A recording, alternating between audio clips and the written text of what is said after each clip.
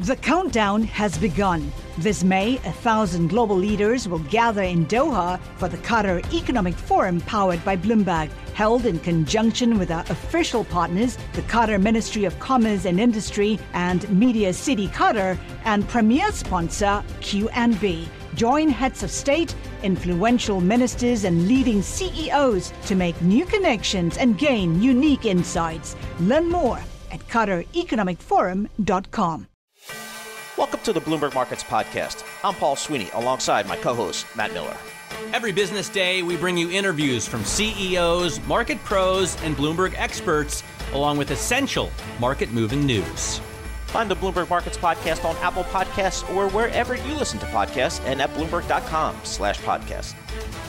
Let's get over to back to the markets and get over to Wells Fargo Security. The head of equity strategy joins us, Chris Harvey, to talk about what's going on in these markets. And Chris, I guess, your job has been made a lot more difficult the last few days because this geopolitical risk has to be harder to forecast than anything the Fed's ever done. Yeah, I think that's right. The geopolitical is very hard to forecast. We are very headline-driven, and it's just hard to parse out. But I think getting back to the Fed, longer term, it's really about the Fed, and we can talk about that as much or as little as you want. But until we get that some sort of resolution on Ukraine, Russia, it's going to continue to cause volatility. But again, I think the bigger picture, which I really want to focus on longer term, is the Fed and what the Fed's going to do. All right, let's go there, Chris. If you look at the WIRP function on the Bloomberg terminal, it's new and improved. It is new and improved. I love it looks pretty now. cool. Yeah. Talking about 7 rate increases in 2022, that seems kind of wacky to me, to use a CFA term. What do you think? That's your scientific term, I see. Yep. Yeah. So jargony. What I find a little wacky is that they're still buying bonds. They've let 7 hikes come into the market, and we're still buying bonds. I think when we look back over time, we're gonna realize, we're gonna scratch our heads. Why did we continue to do this? Why did the Fed taper so long? And tapering did cause some of the inflation that we're seeing. Bigger picture, the Fed opened the door. The Fed really allowed themselves a lot of optionality at the last meeting, and I think they have to reduce that optionality because people are having a hard time planning. They don't know if it's 25 or 50. They don't know if it's going to be 25 at a clip. They really don't know what's going to happen with the balance sheet. And I think the Fed has to reduce their optionality. They have to give people a little bit more clarity on the path that they're going to take. And for us, we're really focused on that March meeting because I don't think the die is cast just yet. If they get very aggressive, the second half economically will be a lot tougher. If they're much more moderate, I think we can have a decent year, and I think the economy will hold up just fine. But you do think we're going to see a cut, right? You mean you just don't know if a hike. You just don't know if it's going to be 25 basis points or 50. That's right. That's right. So the market's telling you it's 25. That seems about right. The Fed hasn't been real clear about things, but it would be surprising to me that if they go 50. But again, anything's on the table. They really need to provide a little bit more clarity, and that's what's happening. Is the market's just uncertain about what they're doing, and the speed of their turnaround has often surprised people. So until we get that March meeting, it's just going to be a lot of volatility, a lot of uncertainty, and a lot of guessing by market participants. Chris, we're pretty much through this earnings season. What are some of your takeaways here? Did it leave any maybe valuation risk you might have felt in this market? Yeah, forecasts have been slashed for earnings growth. Yeah, exactly. So one of the things that I think is happening under the scene, we talk a lot about supply chain. Supply chain has kind of gotten swept away from the headlines with Ukraine and Russia. But one of the positives that I've seen is the average company is having a difficult time with the supply chain.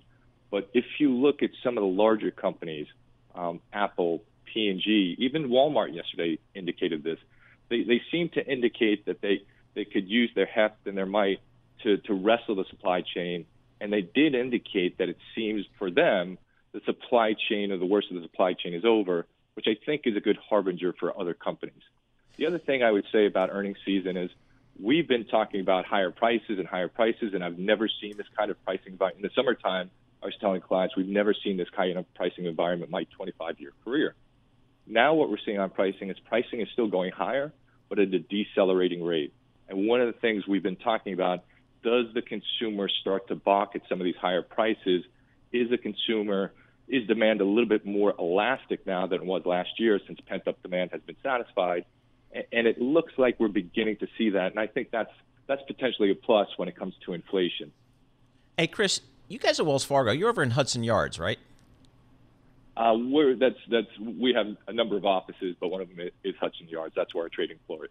Yeah, I mean, what's it like over there? I mean, are people, guys, I know they opened this Hudson I was Yards over there people. yesterday. They opened Hudson Yards. It's this amazing office complex in all the far west side of Manhattan. But it's the High Line over there. Exactly, but it seemed to open just before the pandemic. Barry Diller put in. Yep, that's very cool.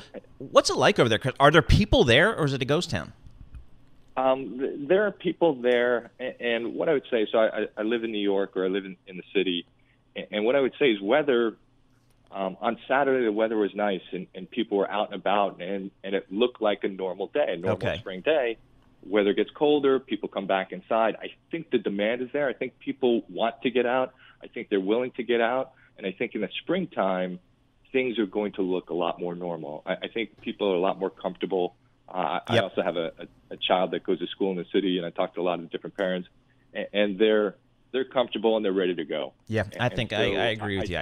I think this city's going to explode in the next month or so. Blossom. Maybe blossom is a better term. Blossom's a much better. We hope it doesn't explode. Yeah, it's just going to be, I think there's a lot of pent up there. All right, Chris Harvey, Head of Equity Strategist at Wells Fargo Securities. The countdown has begun. From May 14th to 16th, 1,000 global leaders will gather in Doha for the Qatar Economic Forum powered by Bloomberg. Join heads of state, influential ministers, and leading CEOs to make new connections, gain unique insights, and uncover valuable opportunities in one of the world's most rapidly rising regions. Request your invite for this exclusive event at QatarEconomicForum.com. Let's talk global energy. It's not too much of a stretch there, Matt, to go from autos to global energy, but we bring in Angie Gilday, KPMG U.S. Energy Sector Leader. Angie, I'm looking at oil here. You know, we're in and around $90 a barrel. It feels like it's pretty comfortable up here. How do you think about global oil going forward, given maybe some of these geopolitical tensions we're seeing right now? Well, thanks, Paul and Matt, for having me. You know, geopolitical tensions and oil prices go hand in hand. We've seen that for years. I think the real question and the challenge that we're seeing now is the undersupply in the market. You know, inventories are at the lowest level since 2003, and so that's a real challenge for us. And there's several reasons for that, but that's the thing we've got to overcome. Yeah, and what's interesting to me, 'cause we've been talking about this for a few days now, and people have been coming on saying, you know what, there's not the spare capacity out there that you think there is. On the other hand, we saw oil prices come down pretty drastically yesterday and this morning. Now they're bouncing back to some extent, but is the idea that Iran is getting further with nuclear talks than maybe the market thought, and that capacity could come into the market? Well, that's an interesting question, because OPEC plus their production quotas have not been with the target output levels that they've committed to. And so if you ask yourself, why is that? I think OPEC is looking by nature. It's a cautious group. So they're looking long term out in the next 7-8 quarters before they really unload their production. So I think Iran definitely plays a role in that. If a deal is reached, that could be anywhere from 500,000 to 700,000 barrels per day coming back on the market. Maybe some even say as much as a million barrels per day over the course of the year. So that's definitely something I think OPEC is watching. Angie, are you surprised that we haven't seen more production come on from your good friends down in Texas and Oklahoma, the oil patch, the shale folks? Well, not really, because the investor sentiment has changed.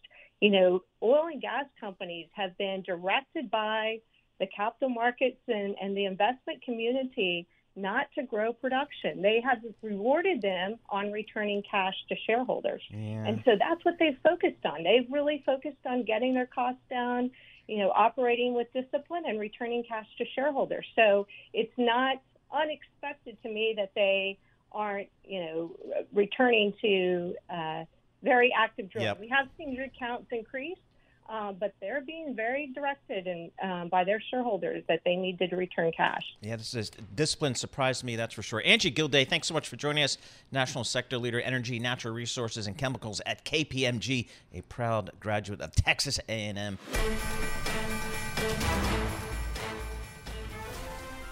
Right now, it's bringing David Dietz. He's a managing principal and senior portfolio manager, strategist at PPAC Gladstone Bank. David, we got geopolitical risk.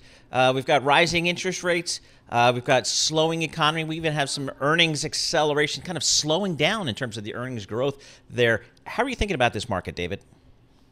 Well, certainly it's a lot of things to worry about. It's a very steep wall of worry. To add to those items, of course, you've got a Federal Reserve, which is, by all accounts, is poised to raise interest rates come March. We don't know whether it's 25 or 50. And, of course, we've also got this options expiration day, which is enhancing the volatility. So,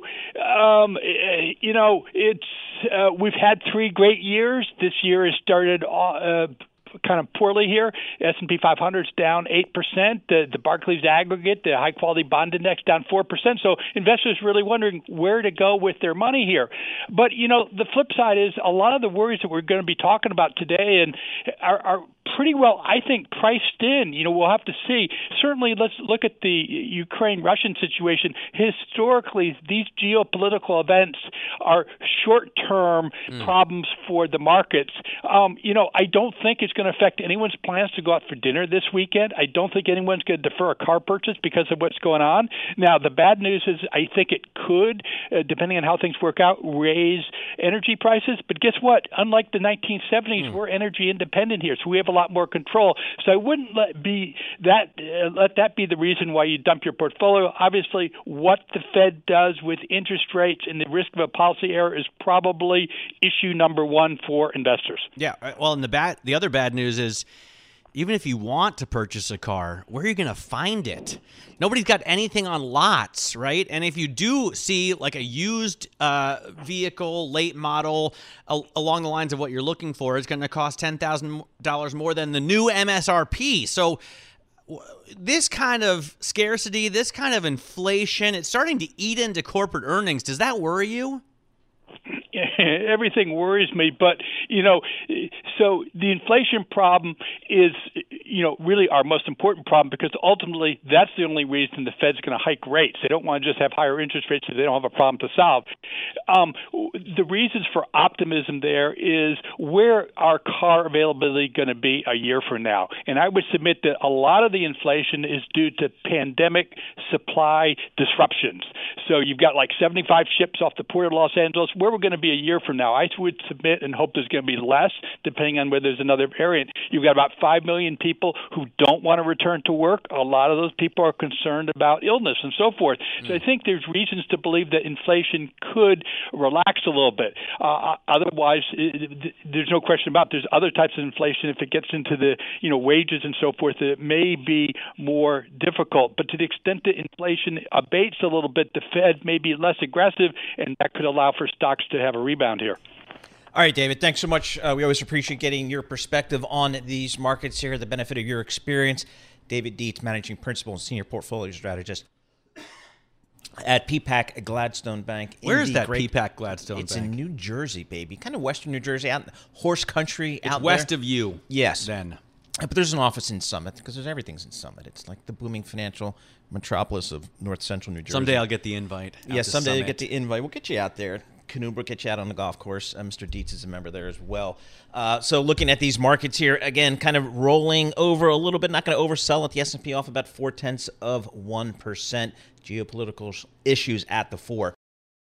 The countdown has begun. From May 14th to 16th, 1,000 global leaders will gather in Doha for the Qatar Economic Forum powered by Bloomberg. Join heads of state, influential ministers, and leading CEOs to make new connections, gain unique insights, and uncover valuable opportunities in one of the world's most rapidly rising regions. Request your invite for this exclusive event at QatarEconomicForum.com. One of the things that I do in Jamaica, believe it or not, and it's embarrassing, is I play video games when I'm there. Okay. Sometimes I just bring my consoles with me and play everywhere. And I want to bring Grant Johnson right now. He's the CEO of Esports Entertainment Group. The ticker is pretty sweet, GMBL, Gamble. It's an online gambling platform. I don't get exactly what you're doing, but I was thinking about it, reading through it, Grant. I love to play, Halo or Call of Duty or Fortnite or PlayerUnknown Battlegrounds with a group of friends, and the only thing that would make it better is if I could bet with them at the same time. It would be sweet if I could take out like my brother or my cousin, and also they owe me $10 for every headshot. Is this along the right lines?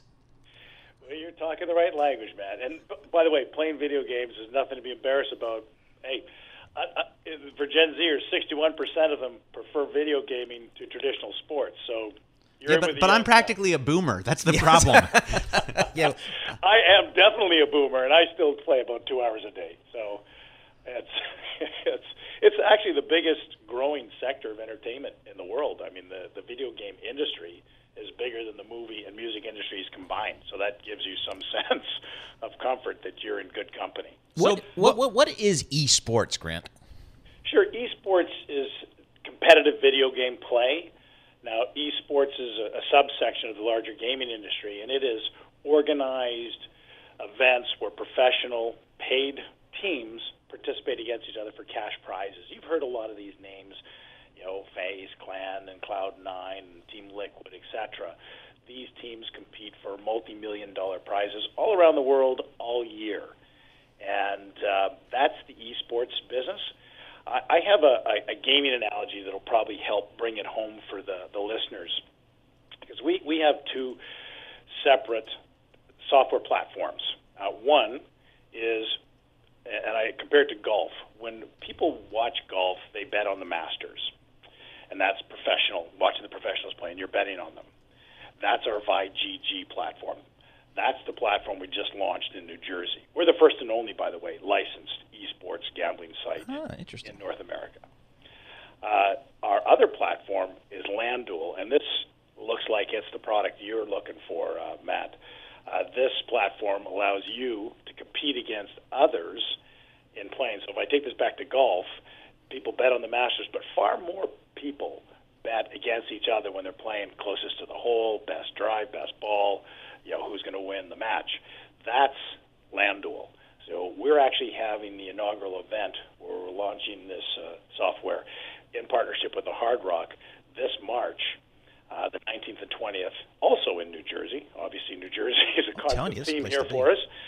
And we're launching with Madden, where 350 competitors are coming to compete against each other on one-on-one, mano-a-mano skill play for a purse, each individual game. So if you and I are playing Madden, you win, and we both bet $5, $10, $100. You win the purse. The house takes a vig. Think of it as equivalent of poker for video gaming.